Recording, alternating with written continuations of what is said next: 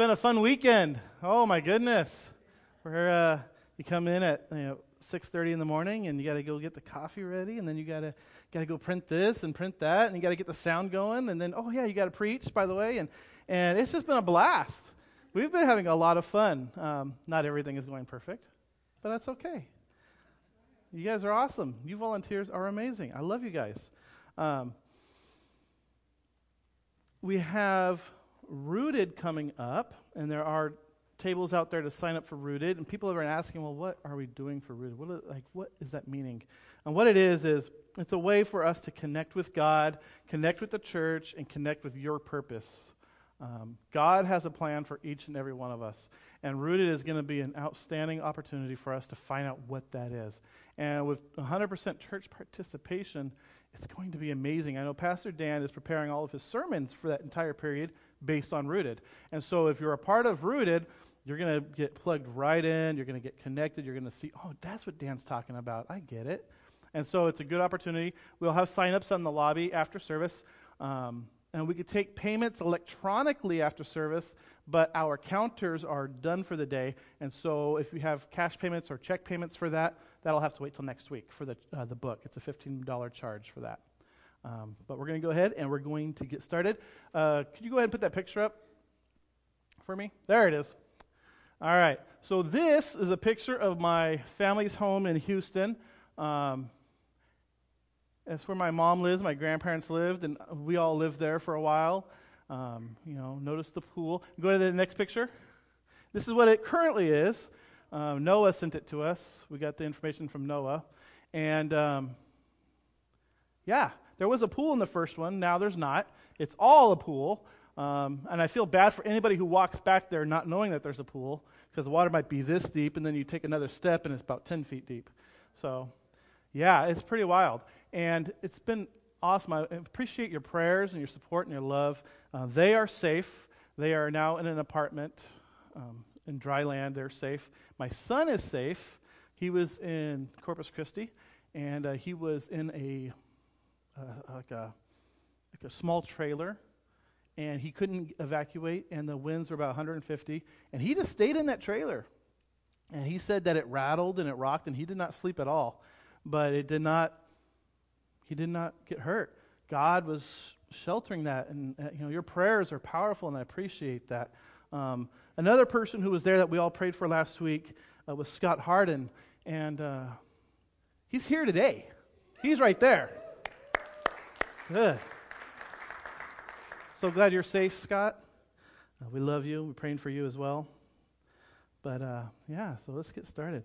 So I started writing the sermon a couple weeks ago about something else, and then the hurricane hit, and God has a way of using these events, right, to shape our lives, and He's like, no, Jeremy, you're going to talk about this now. And I was like, oh, all right. So we're going to get started with that. So if you have your Bibles, turn with me to the Gospel of Mark.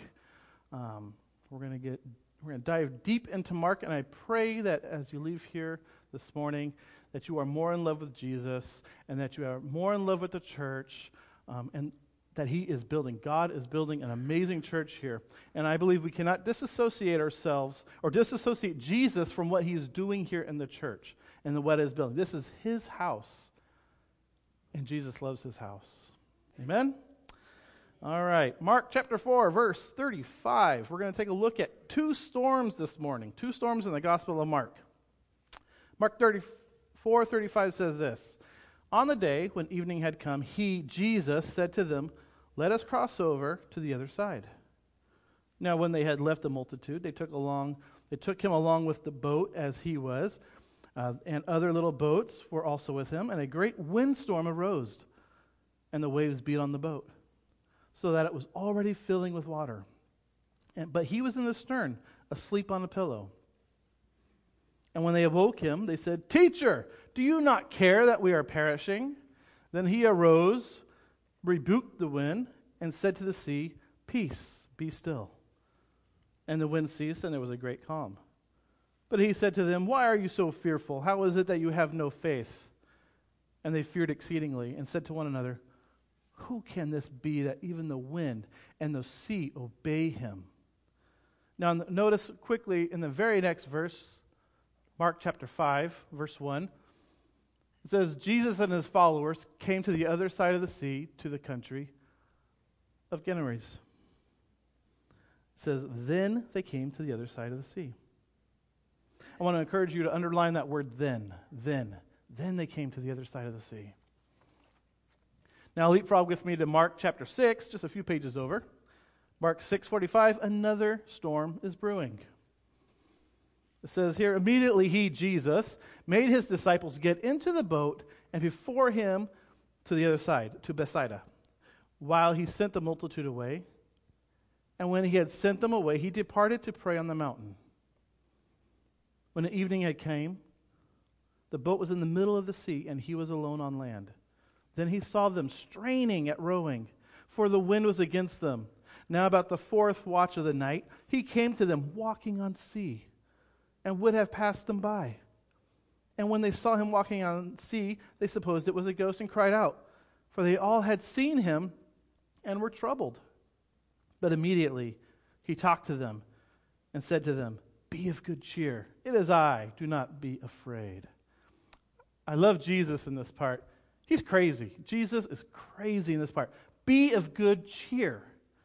Meanwhile, the waves are crashing, the wind is blowing and howling, and here's Jesus, be of good cheer. If I'm in the boat, I'm yelling back, why? There's no reason to be in good cheer. But Jesus says, it is I. Do not be afraid.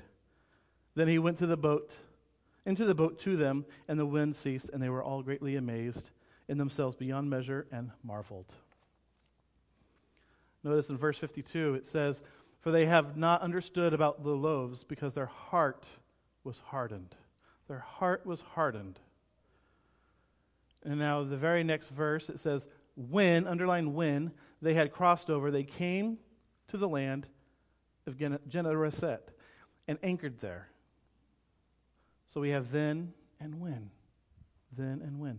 I want a title this morning, I'm calling it The Other Side. How to get to the other side. And I believe that there is another side for each and every one of us. There is a journey that God has started in our lives, and we're not there yet. We're not there. A lot of us are still in the meantime there. We're still getting there. I'm going to talk more about that. But let's go ahead and let's pray real quick for the Holy Spirit to reveal to us the person that is Lord Jesus. Father, we thank you so much. We thank you for the Holy Spirit. He is our helper, Lord God. We ask now that the Holy Spirit, that you would show us the beauty and the majesty and the sufficiency of Jesus. Help us to see Jesus as we study this Bible, this great and this amazing and beautiful book. And we thank you for your grace. Amen. Road trips. I'm going to talk about road trips for a minute. As Americans, we pride ourselves on the invention of road trips, right? How many of you did road trips growing up? A lot of us did road trips growing up. We were pretty poor growing up myself, and I didn't go on a plane until I was in my 20s. My family loved road trips, and I feel like they had an addiction to road trips. Personally, I can't stand them anymore. My daughter has bad car sickness, and so whenever we go on a road trip, we got buckets and bags, and it's just a very long drive when we do that. When she's throwing up, it's just it's a mess, literally. But growing up, we didn't go anywhere on planes. We were on road trips. So growing up in California, I remember, I think I was probably about 11 or 12, getting crammed into the car with my 3 younger brothers. It was a small car, it was the 80s. We didn't really have air conditioning or anything like that. And we'd get crammed into the car and go someplace every single year, someplace out in the middle of nowhere. And one year I remember we got into the car and we went on a trip to Nebraska. Nebraska! I don't know what's in Nebraska, but we went to Nebraska. I don't remember anything but cows the entire time. It's true. It was the 80s. We didn't have TVs in our car like we do now. We didn't have cell phones or, the little books that you can read. We had books, but not the electronic books. But we didn't have anything. All we had was the window. You look out your window and look at cows the whole time. Oh, we did have you guys ever have those little tiny driving games that you'd play? The little tiny ones? We did have that. I think it was Battleship. If you ever played Battleship, it's a lot of those little red and white pieces. And every time we hit a bump, They'd fly all over the place. So we didn't play Battleship for very long. We'd end up fighting a lot. And then we had, because my mom was driving and there was 4 of us, somebody on the other side had to be the navigator, right? They didn't have any job duties. They just got the good seat in the car. And we'd fight for that position all the time. I won all the time because I was the oldest. So, yeah, it was fun. But when you're traveling, children don't go to conventions. They don't go to conferences to learn this particular phrase. It is just universally, globally understood and accepted when on a road trip, there's that classic question that is always used by children anywhere and everywhere. And it was probably approximately 45 minutes into this drive from California to Nebraska when I would ask this question. I'd say, Mom? Well, yeah.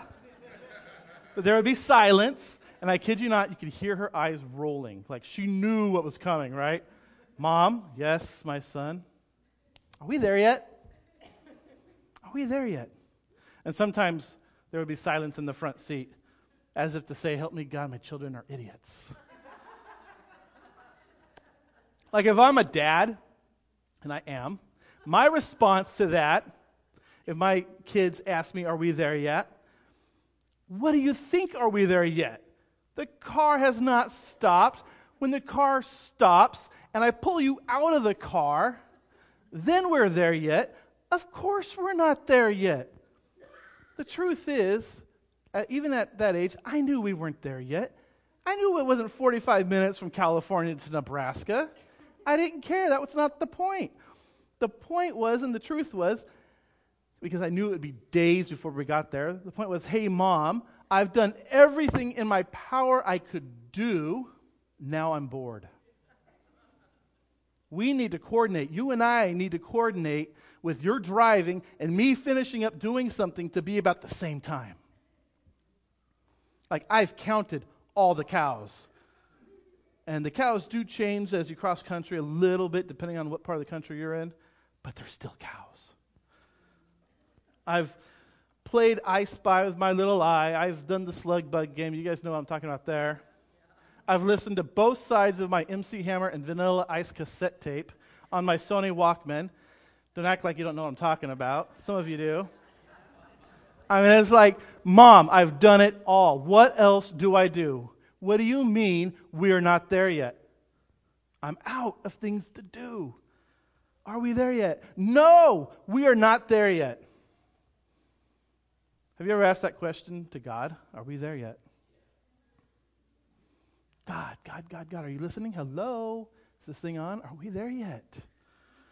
And then when you talk to God and He responds back to you, and I don't know about you, but for me it's like this deep bravado voice, and He says, yes, my child, you know?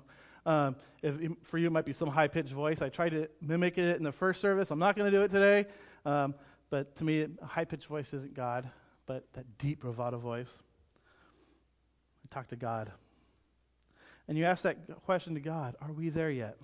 Wherever there is, we know we're not there yet. Just like when I was 12 and I knew we weren't there yet. We know we're not there yet, right?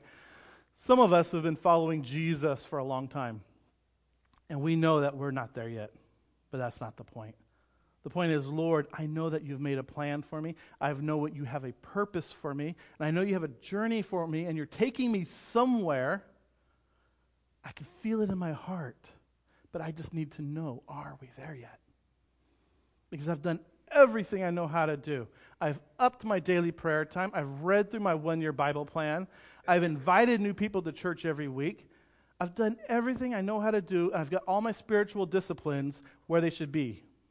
Shouldn't I be there by now? But here's a question I want us to all consider. What do you do when you're not there, when you're not where you're supposed to be? But you're not where you used to be either. What do you do when you're in the meantime, the in-between area? And we don't talk much about the meantime, because the meantime doesn't make headlines. The meantime in any culture, in any country, is boring. Like here in America, Sports Center does not show the meantime. When you're watching the highlights on Sports Center, you're seeing the home runs, you're seeing the touchdowns, you're seeing the dunking of the ball. You might be seeing hockey. That's not a real sport, but I don't know. Or soccer. You might see soccer. But you're not seeing him eat his Wheaties. You're not seeing the meantime. You're not seeing what it took for that to happen. We want the highlights. We live from one highlight to the next highlight, from one promotion to the next promotion, and not much is made of the meantime. For instance, history typically does not record the meantime. Let's talk about the Bible. The Bible doesn't even record all the meantime. Jesus, from 12 to 30, is the meantime. We heard him at 12, and then again we heard him at 30. But it mattered. That meantime, it mattered. Jesus, he had to go through puberty. He had to discover armpit hair. He had to deal with acne probably. He had to work retail with his father. Retail, people. Only God can work retail. So what happens oftentimes is in churches, we talk about what God has done for you. He has brought you out of something, or you're going into something. So you always talk about where he's taking you. Where is God taking you? So, but wait, what do we do in the meantime? And that's what caught my attention in these two stories of Mark. It used those two words I asked you to underline in your Bible. Sometimes we read over them and we just don't think about it. It says, then they crossed over. And then in Mark 6 it says, when they crossed over. So when is then and when it is. So if you do your research on these two passages yourselves, it never says how long it took them to get from point A to point B. It was a storm, then they arrived. It didn't say how long it takes.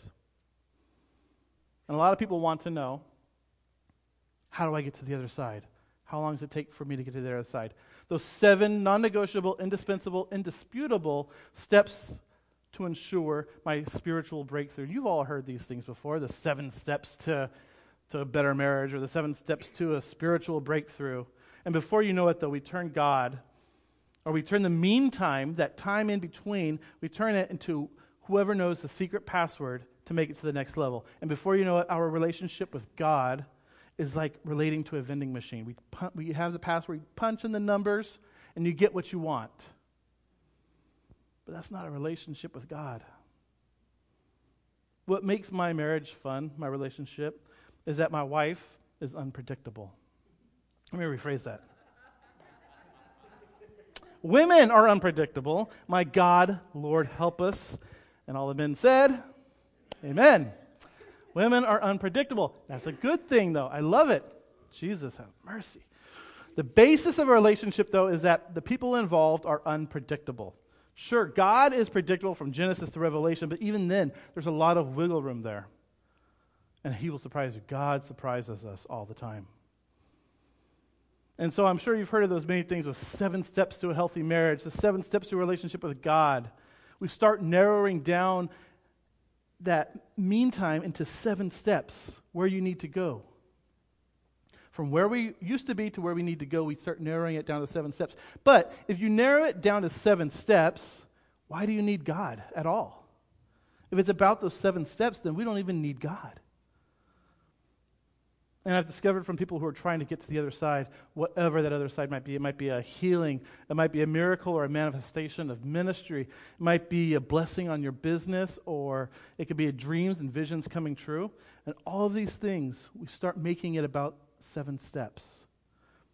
And then we tell people, if you do these 7 steps, this is going to come true. But the reality is, if you do these 7 steps, God is not going to allow it to come to fruition. Because then he becomes a vending machine. And he does not want to be a vending machine. This is a relationship. God is a person. And we must look to him, not just to concepts, but to Christ, to the relationship with Christ. But the question still remains, what do I do in the meantime? And we don't talk a lot about that. You know, young people, I'm going to talk about young people for a moment. God calls us all, but he calls young people as well. There are people right now listening, young people listening to this message here or abroad, online, that are and they're young, and God's calling them saying, hey, someday you're going to preach. And someday you're going to do this or you're going to do that. And their hearts are pounding and their palms are sweaty. And they're thinking, man, I think God has given me a vision for my future. But what we don't tell these young people is that from here to here, it can be years. Years. For Jesus, it was a lot of years. For Paul got knocked off a donkey. He hears the audible voice of Jesus Christ and says, who are you, Lord? And he says, I'm Jesus, who you've been persecuting. And it's hard for you to kick against the goads. How many of you think at that point, Saul, who will become Paul, is probably ready to preach? After all, he heard the audible voice of God. If anybody here got pulled out of their Prius and heard the audible voice of God, you'd probably be ready to preach too, right? If you just had an actual audible encounter with God, it would change your life and you'd be ready to preach. But God says no to Paul. And for 3 years, you're going to Arabia and Damascus, and you're going to be silent. For 3 years. 3 years, that's a long time in the meantime. So apparently, the meantime, it matters to God. So what do we do in that meantime? Do we just hope and wish and pray and beg that the next highlight will come along? I've been on staff here now for 3 years at Lifespring, and I can tell you that we're in the middle of a meantime. It's called transition. As Dan says, you're either going into a valley or you're coming out of a valley. You're always in transition. There's always a meantime. So do we wait for that highlight? Or do we realize that there is value and significance in the meantime? What do you do when you're not where you used to be, but you're not quite yet where you're supposed to be? Something inside of you is telling you this. It's saying, God has called me here, so what do I do now? He has called me to this place today, and what do I do now? And a lot of people have this misconception. They think that only the spiritual elite make it through the meantime. It's not true. So it becomes this church culture. I'm sure you've seen it before. Or in this church life, we look to people who have made this breakthrough financially, physically, relationally, emotionally, spiritually, and whatever it might be, and we think, hey, they've got the secret. They know what they're doing. And there's that password again. It's a mathematical equation. We're not having it about a relationship with God. We're turning what they have gone through into an equation. That only the spiritual elite. And so a lot of people have concluded that, hey, I'm never going to make it through the storm. I'm never going to make it to the other side. I'm never going to be able to pastor that church. I'm never going to get my business going. It's just not going to happen. This dream is never going to be fulfilled because I'm not spiritual enough. And only the elite make it to the other side.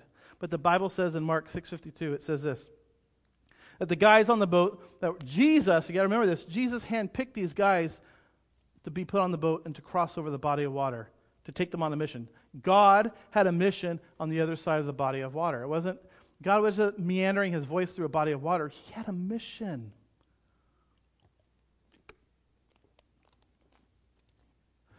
And the guys he picked, the Bible says in Mark 6:52, their hearts are hardened. These guys are hard-hearted jokers. But the very next verse says, but then they crossed over to the other side. They were hard-hearted, but then they crossed over to the other side. Now, in my mind, these verses should not go together at all. If I'm God, and we discover, as we're crossing over, that they have hard hearts, we're turning the ship around, we're going back to shore, and I'm going to fire them all, and we're going to find new people who are meek, mild, and nice people. Not the insensitive, self-centered people, but not Jesus. Not Jesus. He takes the hard-hearted all the way across. Not part way, all the way across. So then the text begs us to ask, what did they do that's so different? What did they do to make it all the way across? Because that's what we need to know this morning. What do we do to make it across? Listen to me though. God is a good, good God. And you know this at Lifespring. God is good all the time, and He wants to do good things for you. He wants to take the bad things that are going on in our lives and turn them around for good, for the glory of Him. The desire, He gives us all the desire in our hearts, and He wants it to be fulfilled because He put the hearts in us. But Jeremy, what do we do in the meantime? How do we access the other side? The only thing I've found in this passage that we could hang our hats on this morning, one thing. What is it that they did to access the other side and to extend the mission of God? What did they do? The only thing that I can find, and you can do study on this as well if you want, but the only thing I can find, and here it is, they stayed in the boat. They simply stayed in the boat. That's what they did. It's funny, it seems so small and insignificant, just staying in the boat. But man, it's amazing. It's amazing that the longer you stay around Jesus in the boat, the longer you stay around Jesus, the more significant just staying around Jesus becomes. We got to be content with Jesus. Stay in the boat. Translation for that today means stay in the house, stay in the church. There's going to be temptations in life. First, we got to celebrate because you guys are here right now. We have to celebrate that none of us are where we used to be. Amen? We can stop right here and have that celebration. I'm not who I used to be. I don't think like I used to think. I don't talk like I used to talk. I'm not the husband I used to be. I'm not the dad I used to be. I am not who I used to be, and neither are you, because you were here this morning. We have begun that transition. We are no longer where we used to be. We're in that meantime. And the best is yet to come. Around this bend, God has even greater things for your life, for more life, for my life, for this church. God has more. So what do we do in the meantime? You know, I'm convinced about something. I'm convinced that people do too much in the meantime. Sometimes we overthink it and we try to do too much in the meantime. Especially guys. We're the worst. Because we're programmed to fix problems, especially female problems. Our wives, they might come up to us and they start crying about something, and we're like, who did it? What's his name? What's her name? Where are they at? I'm going to fix this right now. And she was like, no, I just want you to listen to me. It's like, wait, what? That's all? You want me just to listen? You know, guys are like that. If I have a problem, I don't want a guy to listen to me. I want a guy to go with me to pick a fight, right? We're going to get our bootstraps on. We're going to go fix this problem. Not just listen. And that happens oftentimes. In fact, there's men listening right now, and you have a wife, and you have children, and you're in the same meantime. I'm going to handle it. I'm going to take care of it. I'm going to fix it. And you end up trying to do too much. Too much. All of your straining, all of your hard work cannot get you to where God wants you to be. You have to have rest. This whole weekend, the next 2 weeks is about rest. And you have to have rest. You have to have trust. You have to have faith that God is the captain of the ship. We have to remember who was the one that tricked us to get into the boat in the first place, right? It's His boat. Who was the one that called us? Who was the one that saved us? Who was the one that put that desire and the dream inside of us? It was Jesus. It was Jesus. And what He started, He will finish. Got to stay in the boat. But you cannot tell me that the disciples were not tempted to jump. You know Peter was tempted to jump. He was in that boat. Man, that storm was coming.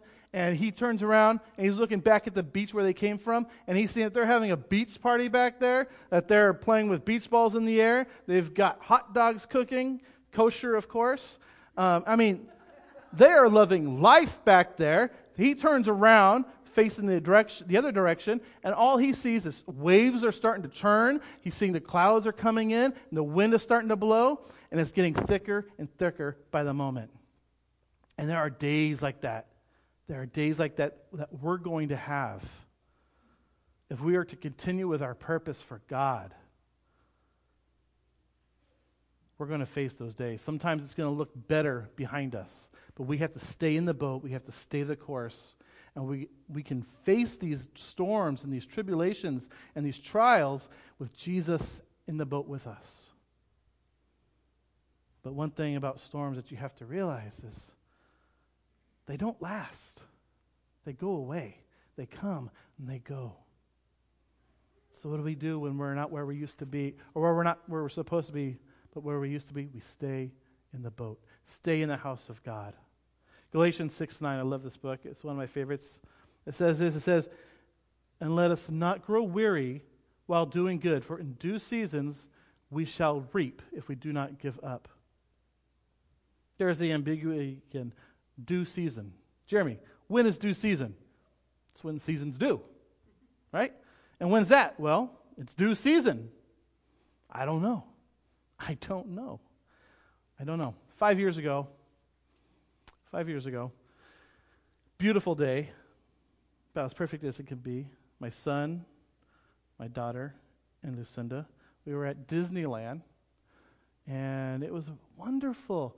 There was laughter and joy. The smell of churros were heavy in the air. If you've been there, you know what I'm talking about. It is an amazing place, and it was fun. And then I got a phone call from my mom. She said, "Son, I know you're busy. I know you're at Disneyland, but I need to talk. Can you talk?" I said, "Yeah, I can talk. What's up?" She says, "Well, I just received horrible news that your sister Mandy, your 9-year-old niece Marissa, and 5-year-old nephew Mason were found murdered in their homes." And then all of a sudden, we're in a storm in an instant. We can go from mountain high to valley low in just a matter of a moment of words. It's so hard. Fast forward 5 years, and I still don't understand it. People try to give me answers all the time. I don't need answers. I need Jesus. We're in that meantime. Why did they have to die? I read my Bible. I see Jesus. He heals people all the time. He is doing miracles. He still is today. And just in case you wondered, I believe that He is the same yesterday, today, and forever. So if He did it then, He can do it now. And He is. He is still a healer. So why wasn't this young family protected? Why wasn't my sister and her children protected? I don't know. But it's not my job to answer the cosmic questions that God has put out there. It's my job to stay in the boat. Even when the waves are mounting and the wind is howling, it's my job to stay the course that God has set me. For if we don't lose heart, we shall reap in due season. Whether in this life or in heaven, we shall reap. It says we shall reap in the Bible. Micah, come on up.